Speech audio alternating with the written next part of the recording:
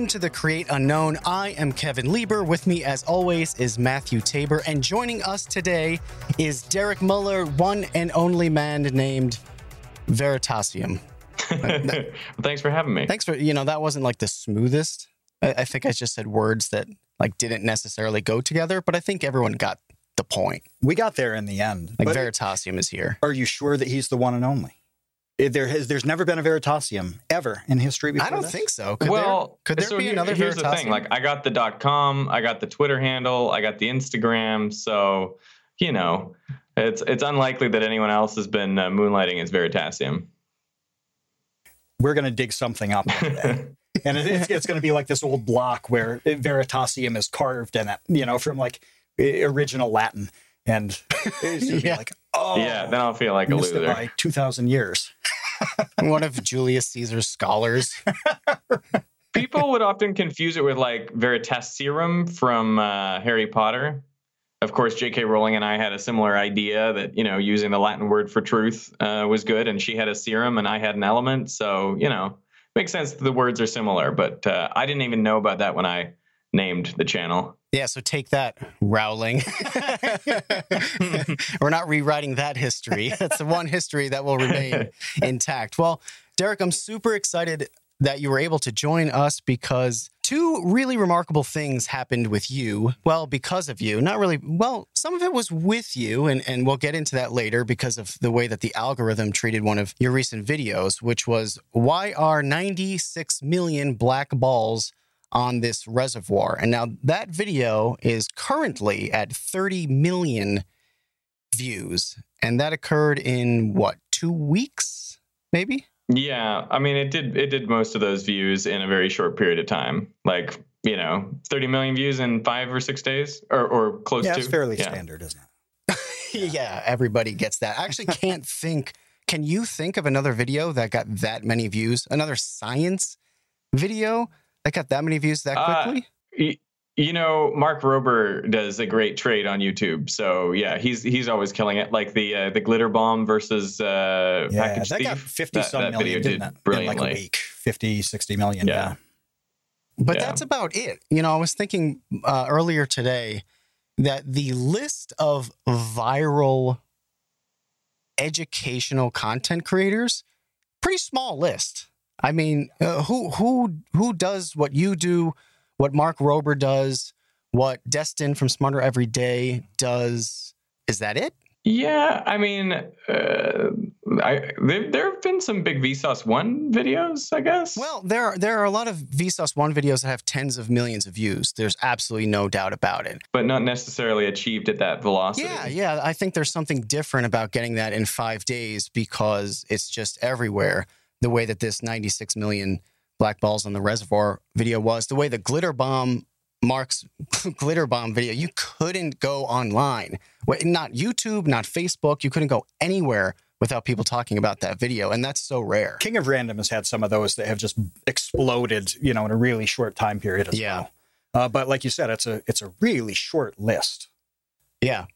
Yeah, I mean, to me, it seems like the system has changed a bit from like the way it used to work. Because I've been on the platform for 8.5 years, and it just seems like, it seems like it never used to work this way. That's my experience of it anyway. Yeah, and so I want to get into that later because you did make this great video. What was the exact title? It was My Video Went Viral, Here's Why, and that's about the reservoir video. But I want to talk about the reservoir video first because I think that it's important to kind of establish what that was and why so many people clicked on it. Your experience titling the video with your conversation with Mr. Beast. Mr. Beast being the person who I think kind of perfected this new YouTube of creating videos with titles and thumbnails that you cannot help but click on, and then delivering on that outrageous promise in the video itself. So it's not clickbait, it's something else. Like, what is that? Right. Yeah. Yeah. I mean, it's funny, like what I've realized from doing this is that, clickbait is kind of a bad word because I think traditionally it was used to mean something that's misleading. But like, I see that people have different conceptions of what clickbait is, because when I came out and said, like, well, I'm going to have to be a little bit more clickbaity, I hope you guys are okay with that. Then some people were like, yeah, as long as it's accurate, as long as it reflects what's in the video, I don't mind you being a little bit sensational with how you title and thumbnail it. Whereas other people were like, no, that like, if you say clickbait, that automatically means you are not telling us what's going to be in this video. You're faking us out. So yeah, I feel like we need a new word or a new way to differentiate these ideas of, like, what are you doing with your title and thumbnail? Yeah, because I feel like you have to be a little bit, intriguing, or you have to have mystery in the title. Otherwise, you're not going to be as clickable as something that, does have that mystery, or is like, the last person to touch the Lamborghini gets it. So, yeah, how do you play in that world? How do you compete in that world? Yeah, I think the clickbait thing is interesting, because I agree with you that I always thought of clickbait as a bait and switch. Yeah. Where the thumbnail has some shocking thing in it, and then you click on it, and the shocking thing is not in the video. It ends up being whatever, just some person drolling on about whatever, and then you're disappointed, and people freak out. I think that's the way the word was intended. Right. Like, that's the original intention of the word, but maybe it's come to be more acceptable or something. I don't know. I think that people like Mr. Beast are fulfilling the promise of the clickbait, and then it's not clickbait anymore. And I'm wondering if there's something to glean from, like, the magazine world, where you have, like, the cover of the magazine be really, really appealing so that you buy the magazine, as opposed to like a tabloid, where a tabloid is like lying about, like, Jennifer Aniston's crazy weight loss. Does she have this disease? Buy this, piece of trash and find out, when they're just lying. That seems like clickbait in physical form. And then you have a magazine like People or whatever that isn't lying to get you to buy it. I don't know if that makes sense. I think it's a concept that is super old, that goes back to really like a storefront even, okay? So ideally, whether it's you, Derek, you want somebody who is going to be really into every one of your videos, right? Until you stop making them. That's the ideal thing, is this fan for life. Same with you, Kevin. That's the same thing that a restaurant wants. They want somebody who's going to come in once a week until the end of time. That's the ideal thing. So how do you get them in there? Well, you got to start by getting them in the process, however that is, right? Getting them in the door. You got to get them in the door. Yeah. And for you guys, it happens to be done with a click. But it's really no different than having a store and saying, well, hey, no matter how great this store is, nobody would even know if they don't walk in the first place. With the great window dressing, it's the same thing. The window dressing in a storefront of, like, Macy's or something, where they have the $9,000 dress, and then to get you in for the rest. Right, and what Mr. Beast does so well is that he delivers, like you said. He sets this crazy expectation and then delivers on it.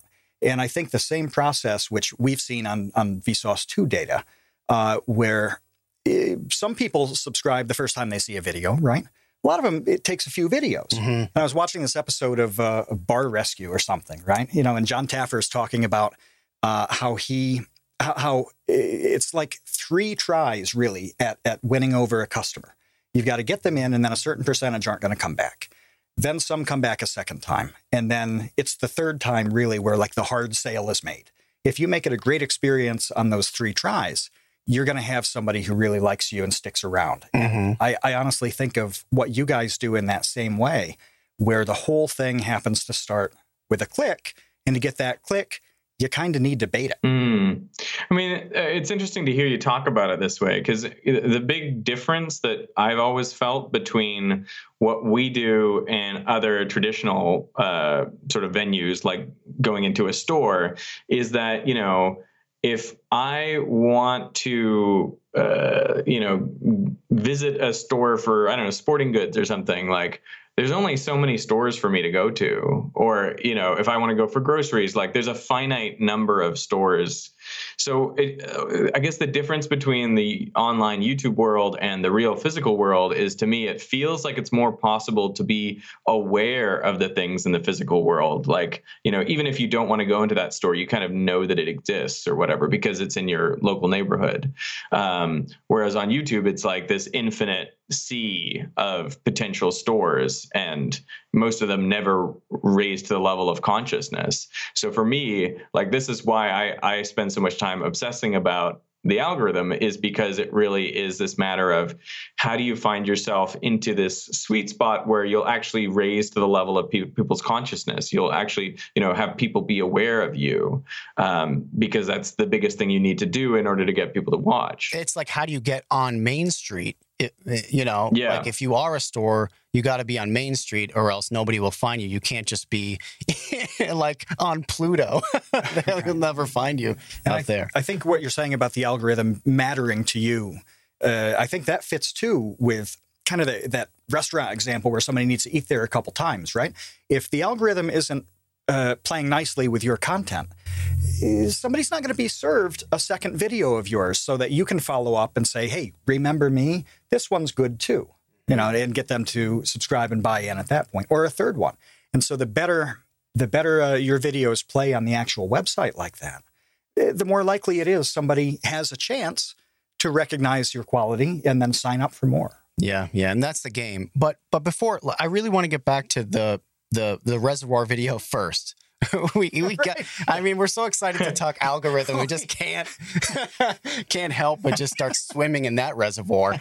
But look, I want to understand as a creator from your mouth how that video comes to fruition from ideation to upload, because there's a lot going on there. You find this reservoir covered in these black plastic balls, and then you say, hello, reservoir. My name is Derek, and I want to make a YouTube video about your black balls. And like literally, this is what I'm thinking. Watching the video is, okay, how did he even do this? So, Derek, how did you even do that? Okay, so the black balls video, I think the idea goes back years, because there was a time when this dumping of black balls into the reservoir kind of went viral on the internet by itself. Like, people were just watching that video of the truck dumping these black balls into water, but there wasn't really an explanation around it. It was just sort of, this is a spectacle, and it made news around the world. So I guess that brought it, into my consciousness and made me think, what are they really doing? And maybe that's something I could do a video about. And it was talking about how it reduced evaporation, and it seemed wrong to me because I was like, well, they're black balls. It seems like it would heat up the water and make things worse. So I was always curious about what exactly was going on there. I mean, it triggered my personal curiosity, but it also was like, clearly a visual spectacle. So at some point, and I knew these reservoirs were in LA, and I'm based in LA, so it seems like an obvious topic to do, given that it's kind of right here. Recently, I've been experimenting with like hiring someone to help me, develop projects. So I gave this project to this new researcher writer who I've been sort of starting to work with. And I said, can you figure out, can we make a video about this? And she came back to me and she was like, I don't think there's enough science here. It's just, there's some balls, it's on a lake, whatever, there's nothing here. And I was like, I don't know. It just feels to me like there's more to it. Like, I don't know. I just told her to dig. And so she went away and dug and like talked to the, water and power company here and, started the ball rolling. But this was like a several months long process of sort of courting the power company and getting them to agree to allow us to come out and then, film with them. So, a lot of the credit has got to go to my researcher writer and also to the power company for, saying yes and getting me out there. But initially it was, he's not going on the boat. There's no drone allowed. It was like, what would I actually have filmed if I had gone out there? And like, even like when we arrive at that boat, they're essentially saying to me, so what do you want us to do on the boat? You can stand here and film the boat from the shore. Like, that's essentially what they said to me. And I was like, guys, like, just let's go on the boat. And they're like, you haven't signed a waiver. And so I told them, like, pull out your phone and I will record a video. And I actually did this for them where I said, I sign away my life. You know, I understand the risks that I'm taking. They're entirely my own. I, relieve this company from all liability, etc. So eventually they did, give me the life jacket and let me on the boat. But there was also, like, they didn't want to let me fly a drone and stuff. So anyway, I guess that's how it came about, was like genuine curiosity mixed with the, a bit of perseverance. What's so interesting to me about that story is that you had to push it. Oh, yeah. That you were working with somebody. I don't even mean just from a logistics standpoint, because that to me is everything. Like, logistics are boring, and I hate getting into the weeds of getting permission to do things. What's interesting to me is you pushing something creatively that someone that you hired thought was boring. They said, this is kind of boring. And you're like, I don't think so. And guess what? It's like the most viral video of the year. Right. Yeah. Yeah. It's definitely like the biggest video I've had, particularly in a short period of time. And I just had a sense, I guess, maybe from the fact that it went viral the first time. I was like, there's some hook here. There's something about it. And then when she came back with like the bromate story, I was like, whoa, there's some serious science here. I had to cut a lot of stuff because, they even did experiments with water bottles where they tied them all on a rope and they actually dropped them down in the reservoir. And then they brought the water bottles back up and tested bromate in each one. And they could show that there was a gradient in the amount of bromate formed depending on depth, because the sunlight can penetrate different depths. Obviously, as you get deeper, it gets darker. So there's less bromate formation at the depths. So there's some really cool science in there, but, ultimately, some of it had to go. So, it was all fascinating to me. And when I figured out there was a deeper science story behind, it's not just evaporation, but it's actually a carcinogenic, chemical triggered by the sun, I was like, oh, this is great. I was really excited about it. And honestly, to be out there and to see it, it blew me away. It was, crazier than I imagined. I didn't know that it was going to be 96 million. I didn't know how 175 acres were going to be covered in these black balls. Like, all of it was absurd. So, it's always cool when you can find something that's absurd and be like, there's a scientific reason for this. So was it a good thing or a bad thing that this general topic had been viral in the past? Because we've talked about different ideas at different times where something was a big thing 5 years ago, or somebody's made a great video on it that was huge.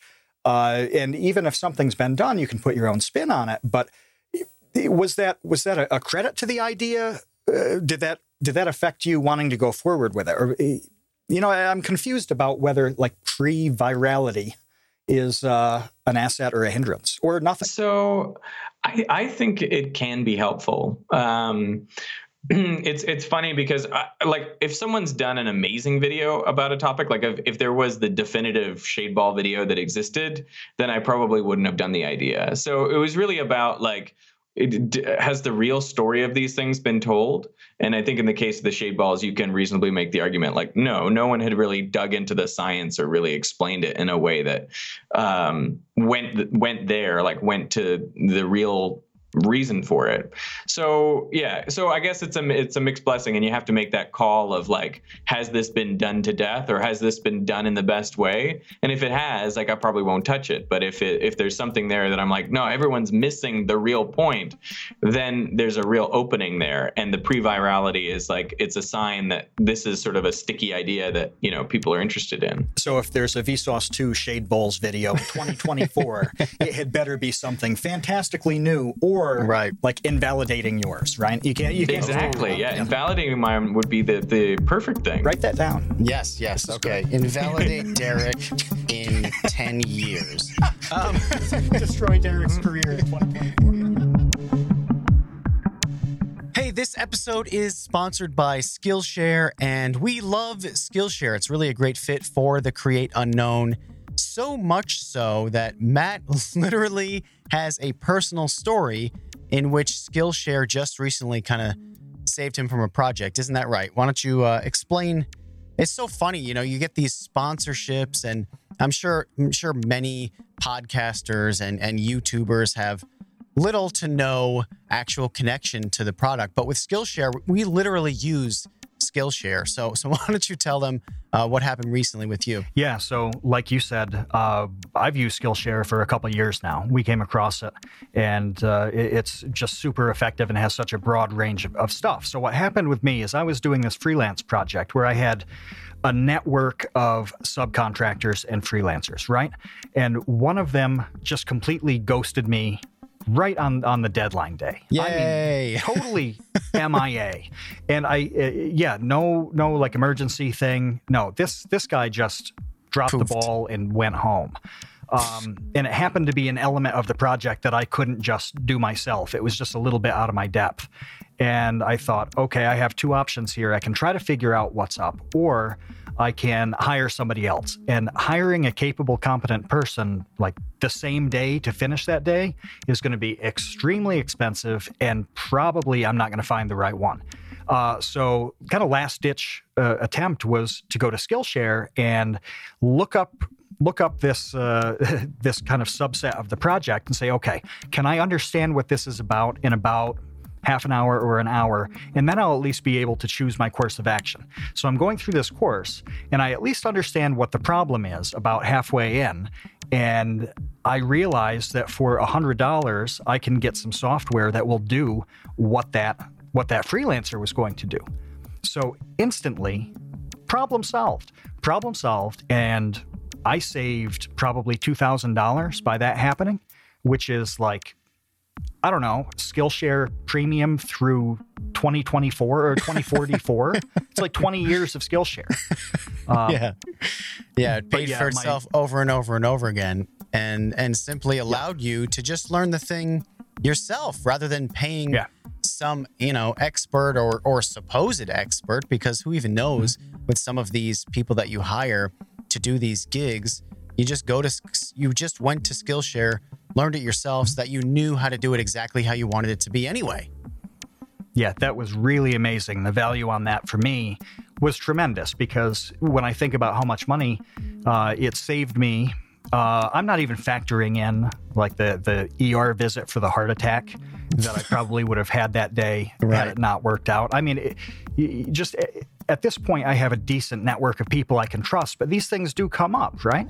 And you've got to be able to solve that problem. And it's not the first time that Skillshare has been a safety net for me.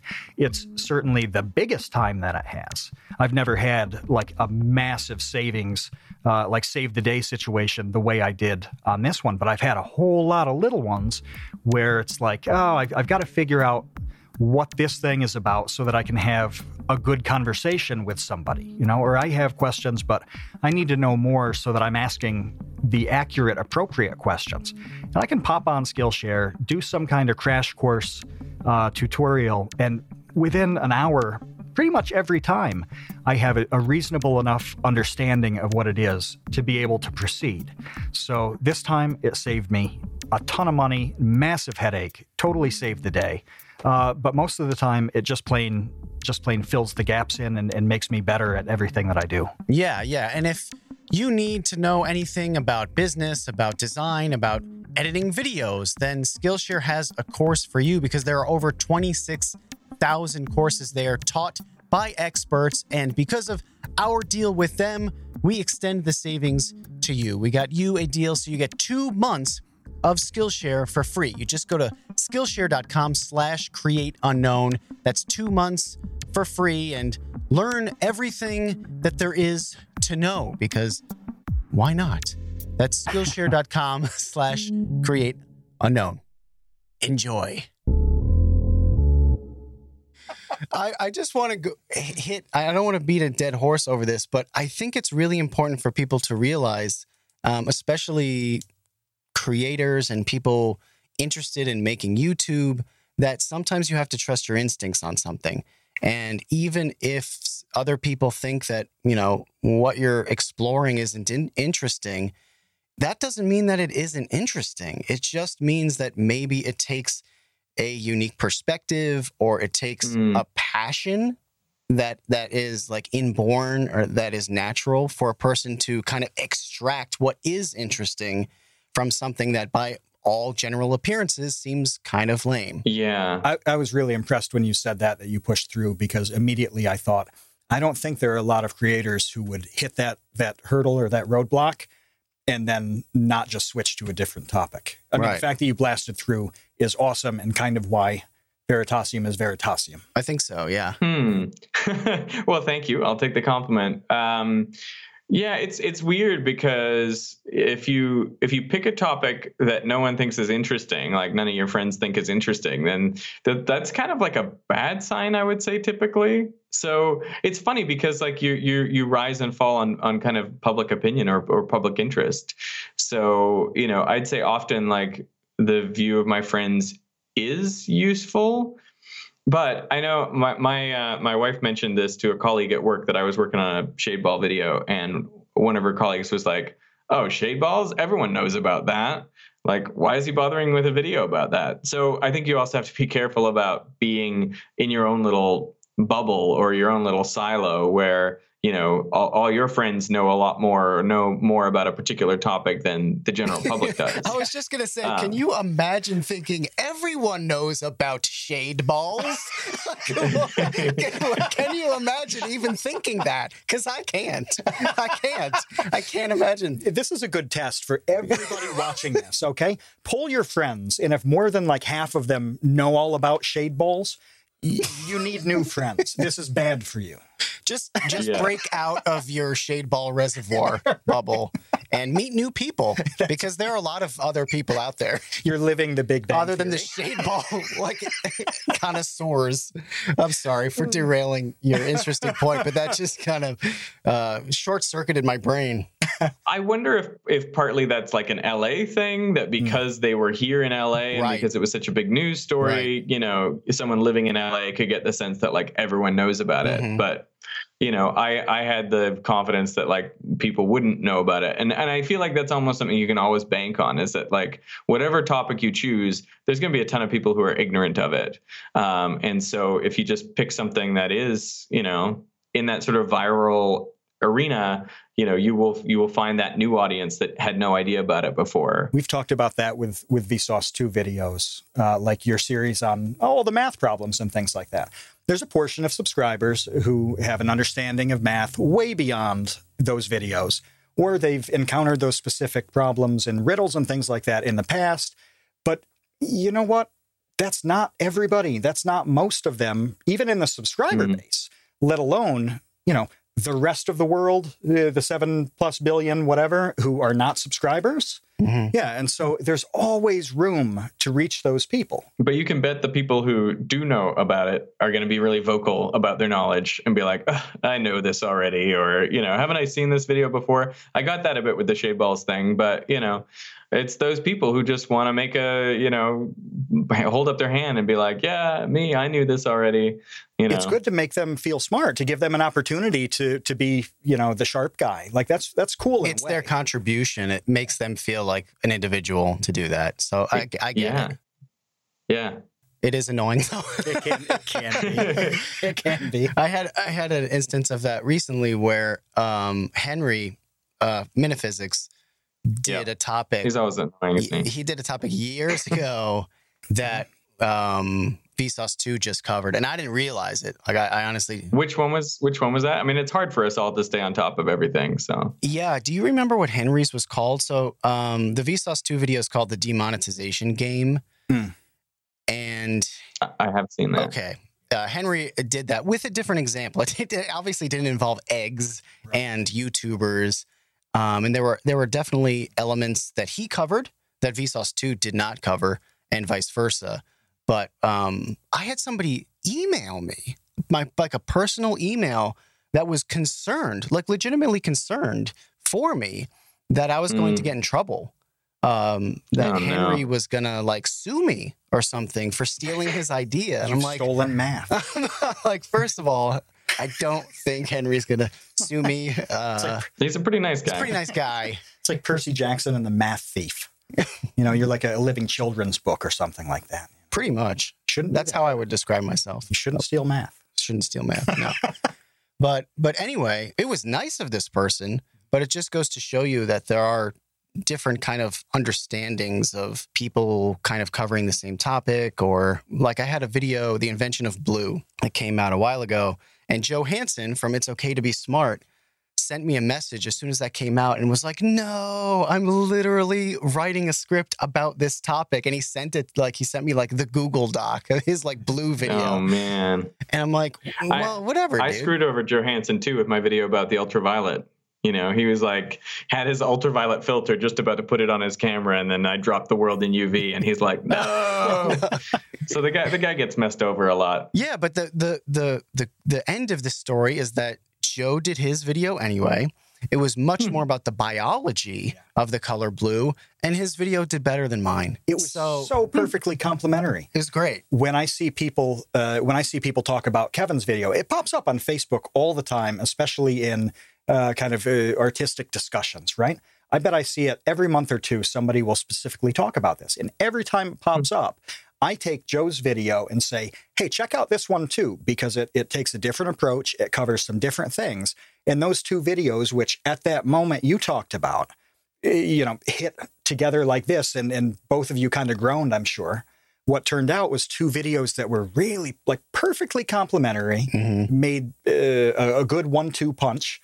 And everybody kind of wins. So it's a neat process the way that works out. I think so, yeah. I think the same thing happened with fidget spinners, too. A lot of people came out with very complimentary videos at the same time, and just boom. Same thing with slime. Of course, here I'm being a bit facetious because it seems, again, I'm going to argue that the system has certain things that are like weird nonlinearities that spiral off in a weird direction that no one could ever have imagined. But like if there's 5 great videos about gummy chickens, then there's going to be 50 great videos about gummy chickens, and there's nothing you can do to stop it. So well, I liked your snail example in your video, so let's get into that. So you made this video about your viral video, which was the Shade Balls video, and your hype. Can I give you a little backstory on that video? Yeah. Like, I actually started writing that video after the performance of my video about negative ions. Okay. So I spent a lot of time and working on this video about negative ions, and I frankly I thought it was the best video I've ever made, or it's up there. And the kind of metrics that I looked at after I posted were like, given the number of views that it has, like how many likes are there per view? And it was the most of any video I've made. How many dislikes? It was like the least. How many shares? It was the most. How many comments? It was the most. So there were all kinds of metrics looking at like how long did people watch this video? They watched it longer than any video I've ever made, like roughly double the length of the normal amount that people watch of a video of mine. So it was like all the signals I could see were saying this is an amazing video. And it didn't get that many impressions. In fact, the previous video I'd uploaded was about spinning black holes.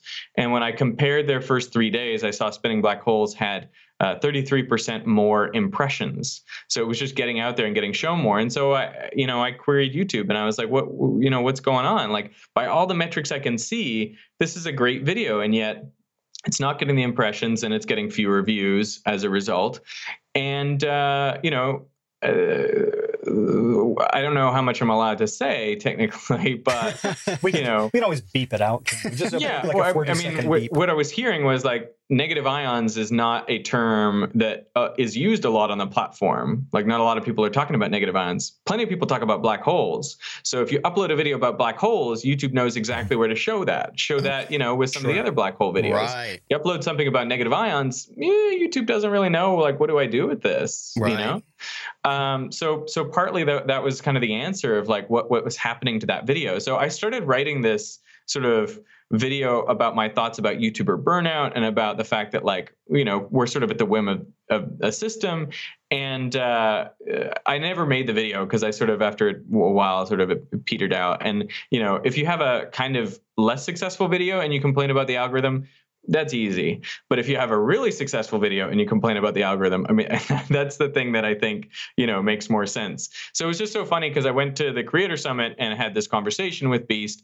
And, it was so kind of eye-opening for me to see that, like, for all the things that I thought that I was meant to be doing, like making great videos and making content that's educational and that's entertaining and that like people want to watch, what he was showing me was, it all means nothing unless you have a title and thumbnail that people want to click. Like that this brilliant brain of Google, this machine learning algorithm that is like crunching all the likes and the shares and the comments and the watch times and the engagement and whatever and coming back, and like none of it means anything except really click-through rate and the fact that they actually watch the video.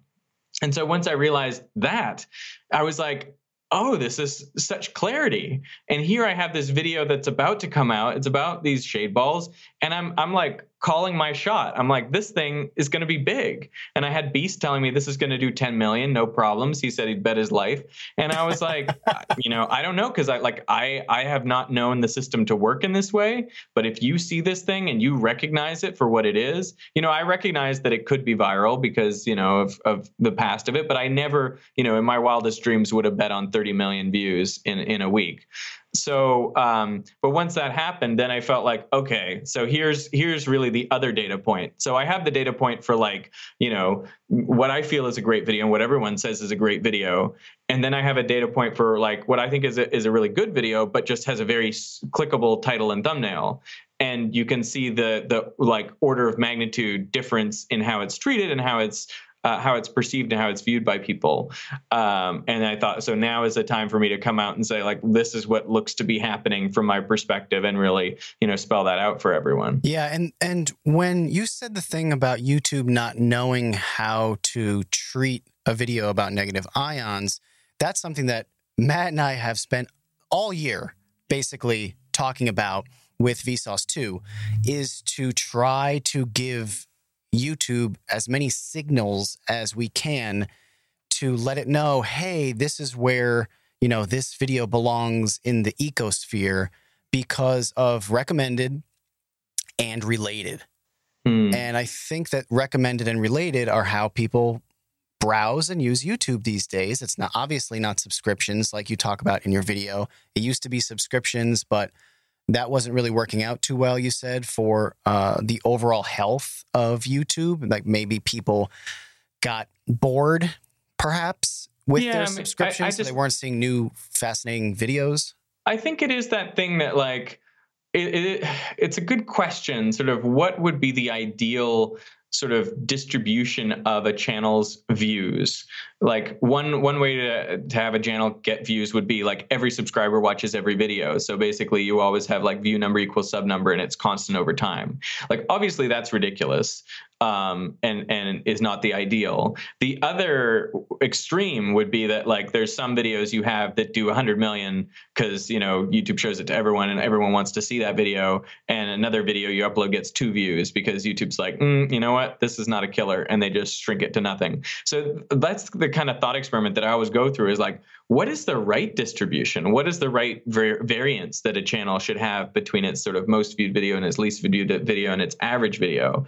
And I think what I've seen during my time on the site is definitely it's gone more from the sort of consistent model to one where you can get these wild fluctuations depending on what each topic is. And I think for YouTube as a whole, that works out as a better system, like a system that gets people watching more overall minutes on the site and maybe coming back to YouTube more. And I think ultimately that's what YouTube is optimizing for. And so that's the sort of decision they've made and the way the system is working now. This episode is sponsored by Audible. Thank you to them for helping support the Create Unknown. If you want to support your own brain, then you need to sign up for Audible, because Audible members can choose 3 titles every month, 1 audiobook and 2 Audible originals that you cannot get absolutely anywhere else. That's what originals mean. And you also get unlimited access to more than 100 audio-guided meditation and fitness programs, along with free access to top newspapers delivered daily to the Audible app.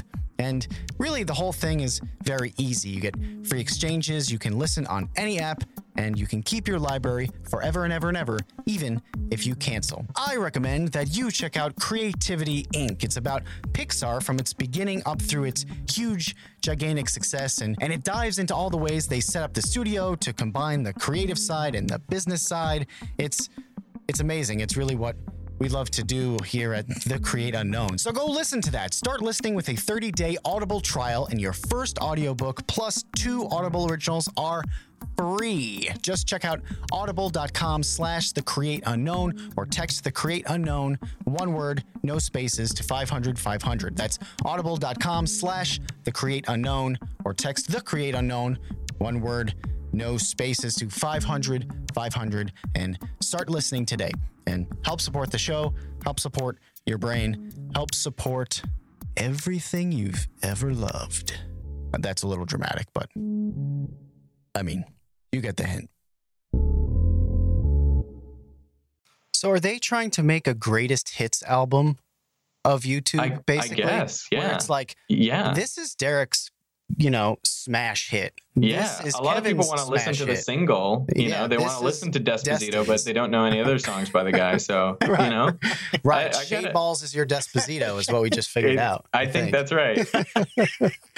But it seems like that's what you're inferring. That might be like, we just need to have the singles, and then I don't know what you call the rest, all the B-sides. Yeah. For the subscribers. The filler on the album. Yeah. It's sort of like a radio station, right? Where they're going to play the hits, the classic, the new, whatever it is, rather than like chunking down an album over the course of an hour. Some people are going to be really into that. And they do that on certain programming. But most of the time, you're probably going to spend the most time listening to the station if it's one-offs, right? Mm-hmm. A big circular... The big smash, the top 40. Top 40, yeah. It's interesting to think like, so that happens in traditional media. So maybe it's not that surprising that it happens on YouTube too? Yeah, the thing that I wonder about a lot is the creators who are being left behind by this, because I think that you and I are in a very unique position just with our history with YouTube, our relationships with YouTube, that we're considered part of like this YouTube Illuminati almost, of people who will get on the trending page because like the people at YouTube deem our channels safe, brand friendly, ad friendly, like general public friendly.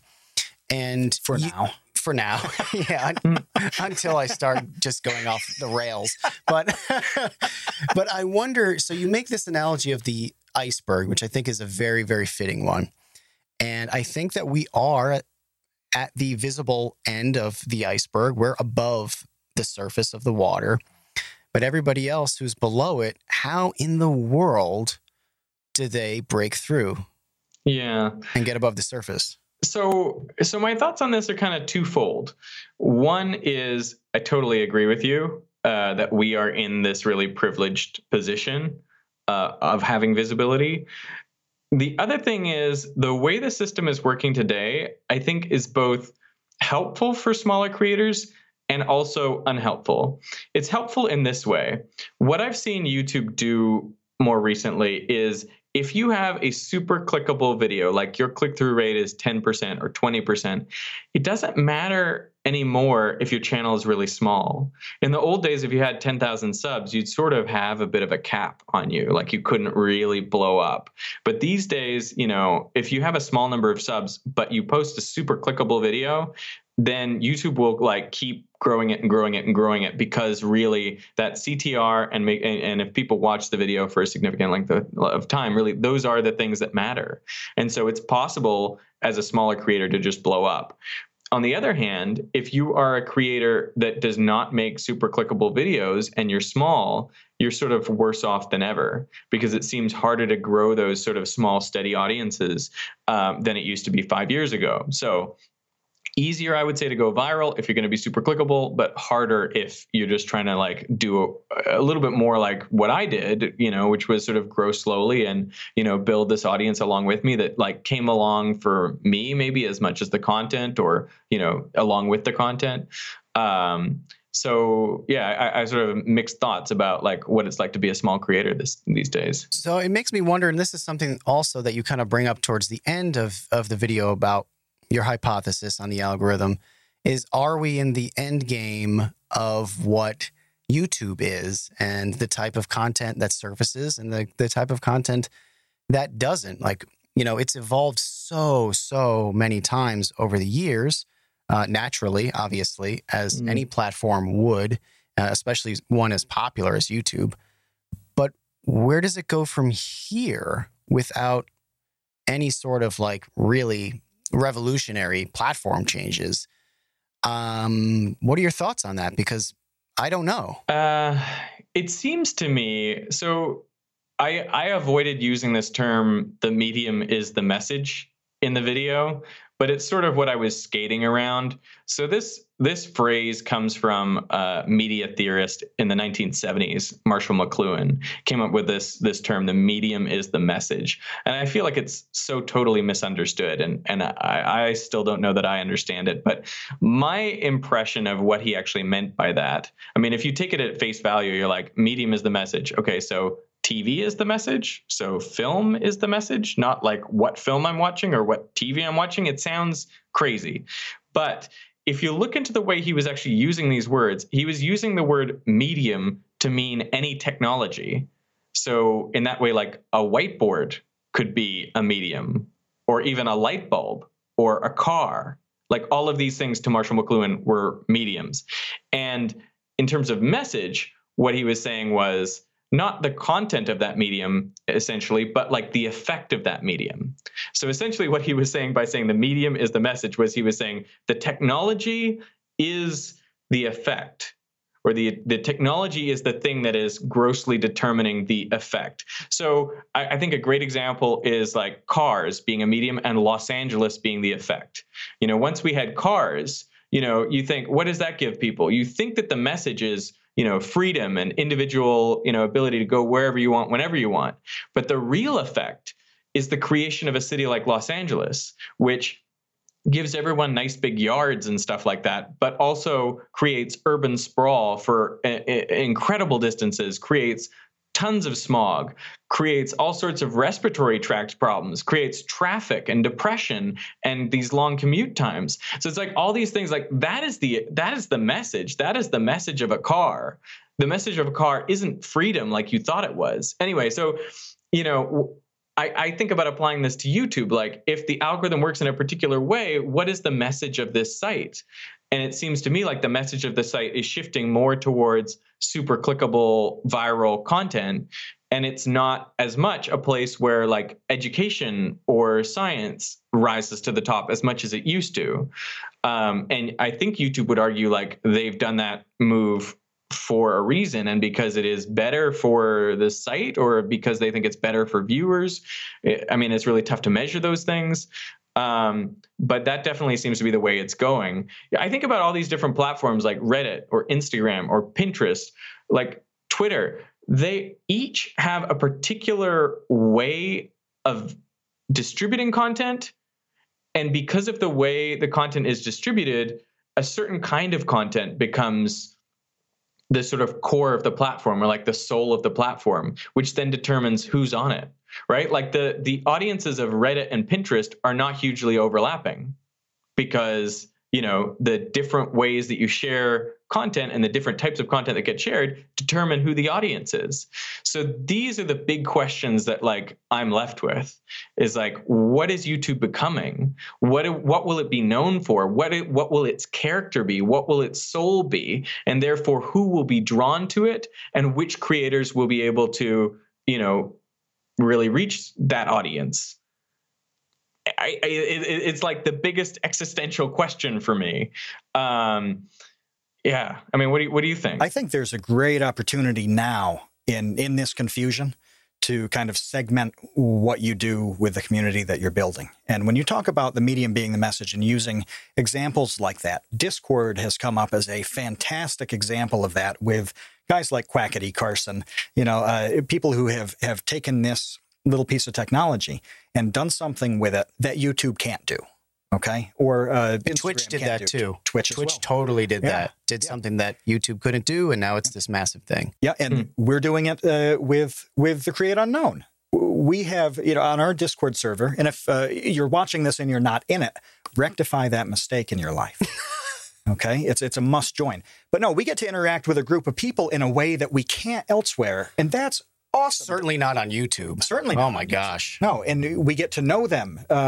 We get to check in with them and listen to their feedback, and that's amazing. And that's not on YouTube, right? So we have this thing that's on every podcast app, and you know, a lot of people listen on their phones. It's also on YouTube. And then we have this other thing where we can interact in a different way and pull different value out of that and give different value out of that. That kind of didn't exist 6-7 years ago in that way. But as everything you said with kind of how YouTube is existing at this point, there are a lot of opportunities opening up to work those other little things in and really customize the way you build and deal with your audience in a way that everybody really likes. You do have to go elsewhere, though, to kind of scratch the different itches that you have. I mean, I know for me personally, I love Twitter. Twitter is fantastic to me. It's my favorite social media platform to be a part of, to scroll through, to add to, because you can just share ideas.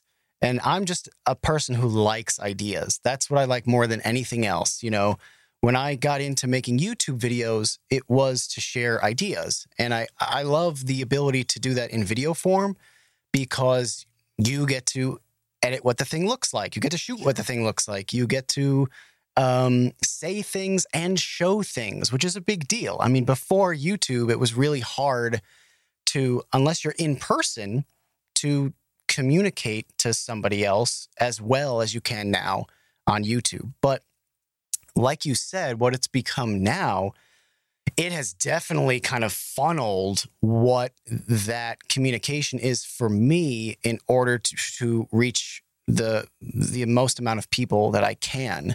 Whereas on Twitter, I feel a lot less pressure. I feel a lot more open creatively. I was talking to Michael from Vsauce the other day about Twitter, and he was just laughing about the fact that he tweeted the word loaf. Yes. And that's it. Just LOAF, just loaf, and just hit send or whatever.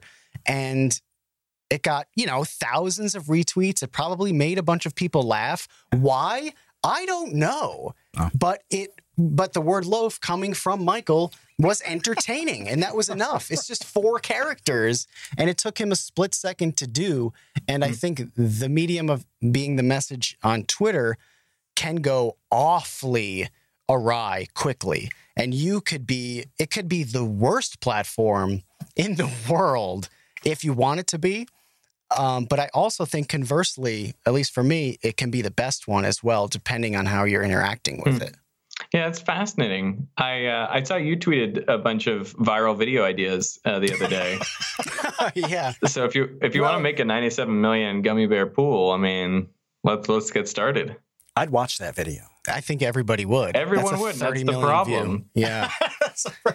So that tweet was obviously satirical of where we're at right now with YouTube, where that tweet took me 30 seconds to write. You got those ideas at the ready. I mean, you get those ideas all the time. Well, they just flow.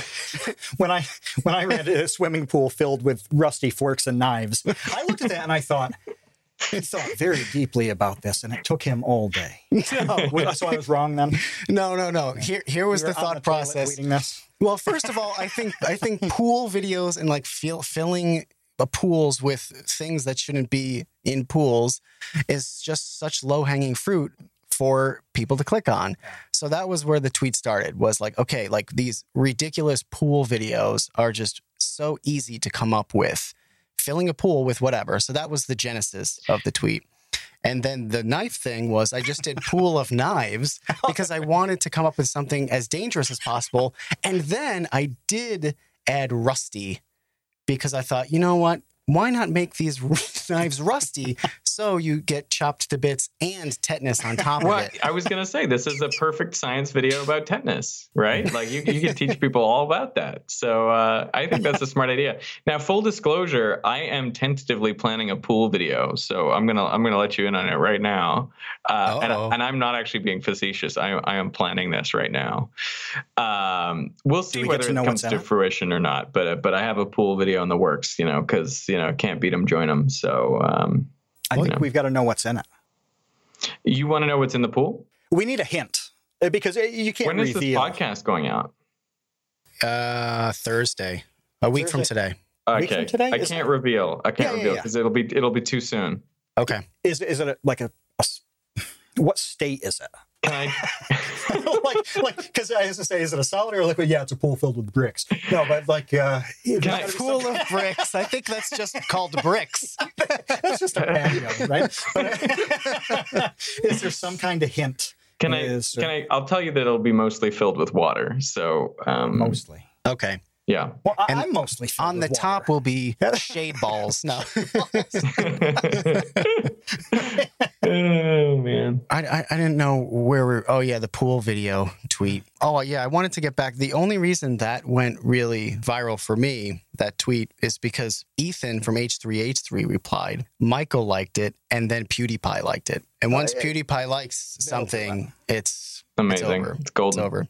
As somebody who's on the outside, I'm going to bring this back. As somebody who's on the outside of what you guys do, I really love YouTube's limitations because it is forcing you guys to do things on these other platforms. So what I see of Kevin on Twitter is completely different than what I see from Kevin on Vsauce 2. That's awesome to me. I really like being able to see that depth and the different sides, and I'm seeing this with pretty much everybody I subscribe to and like. So as more on the viewer side, it's awesome. I'm sure it's frustrating. It's hard to know what the right move is, what the next thing to do is, where to concentrate your efforts.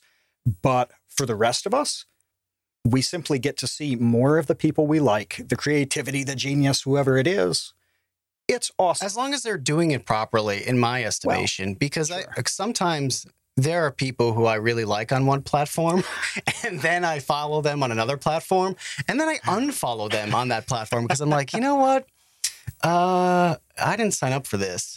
This is maybe too much information about you that I don't think I really needed.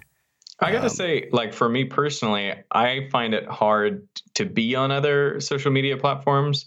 Yeah, I made a video on my second channel called Anti-Social Media, which is essentially, I struggle to want to spend a lot of time there. Twitter, Instagram, Facebook, like for most of them, I'm just like not really there. I don't know what it is about me personally, but I just, and partly it's since having kids, it's like, I want to spend time with my kids, and, like if I have pictures to share, they have my kids in them, and I don't really want to share those. So, I don't know. I just like, and pithy one-liners for Twitter, or, any like comments on Twitter. I don't know. Like partly I feel like, shouting into a void or something. So, and I just don't necessarily want to do that. So it's funny. I think everyone has like an app maybe that feels like most at home for them. And for me, I feel most at home on YouTube, or, at least that's where I have felt at home.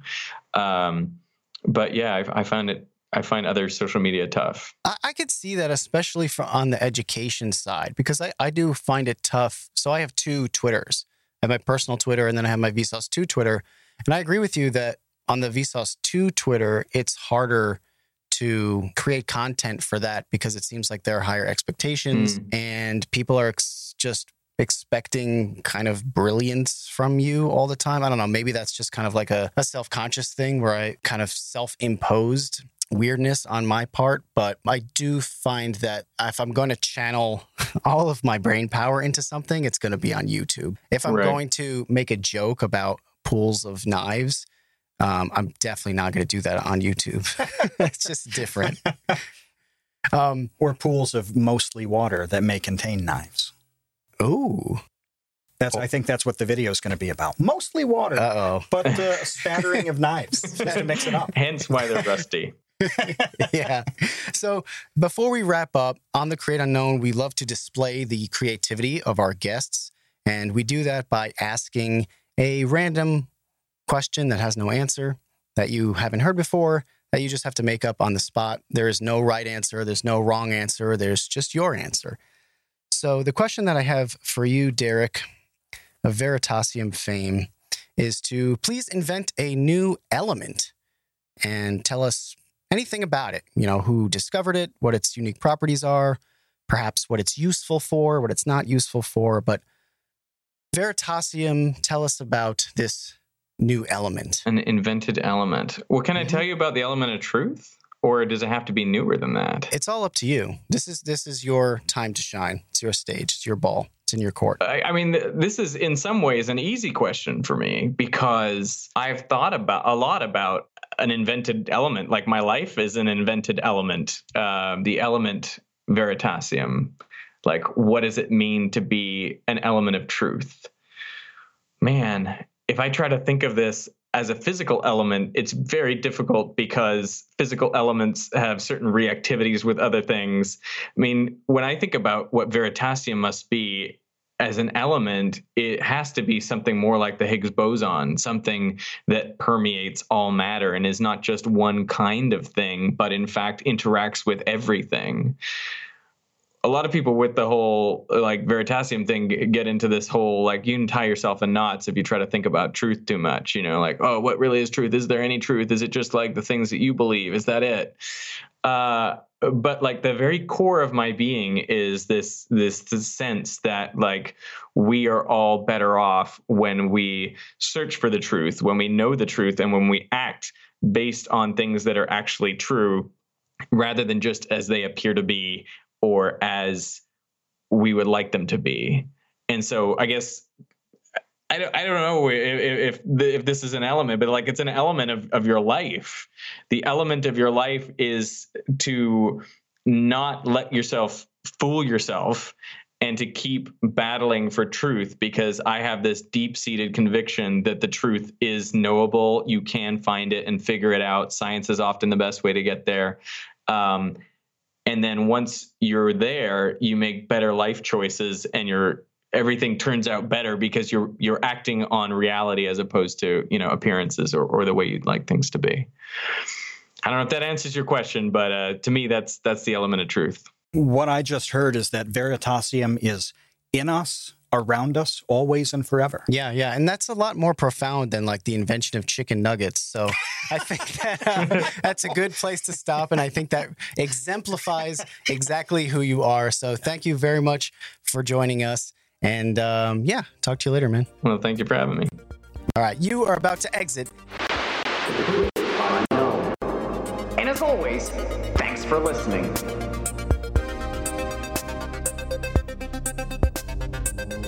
This episode is brought to you by Rode Microphones. Their awesome mics deliver the sweet sounds of our vocal reverberations directly to your ear holes. If you want to use the audio equipment that we do, go to Rode.com. That's RODE.com and start sounding amazing. Special thanks to Derek Muller, aka Veritasium. Go check him out on YouTube. He makes some of the greatest science videos that you will ever watch. Literally, that is not an exaggeration. That's just truth. It's the element of truth that is Veritasium. We've got more info down in the show notes. Thanks for listening to The Create Unknown. If you like what you heard, please leave us a review on Apple Podcasts and Podchaser. Also, please say hi to us in our Discord or on Twitter at Create Unknown. Subscribe to The Create Unknown for free on Apple Podcasts, Google Podcasts, Spotify, or your favorite podcast app. Whatever that is. You are a unique flower, and flowers bloom when they subscribe to The Create Unknown. You can also follow the show on Facebook and Instagram at The Create Unknown, and our website is thecreateunknown.com. We make this all pretty straightforward. If you want to watch the show with your eyeballs, tune in on YouTube.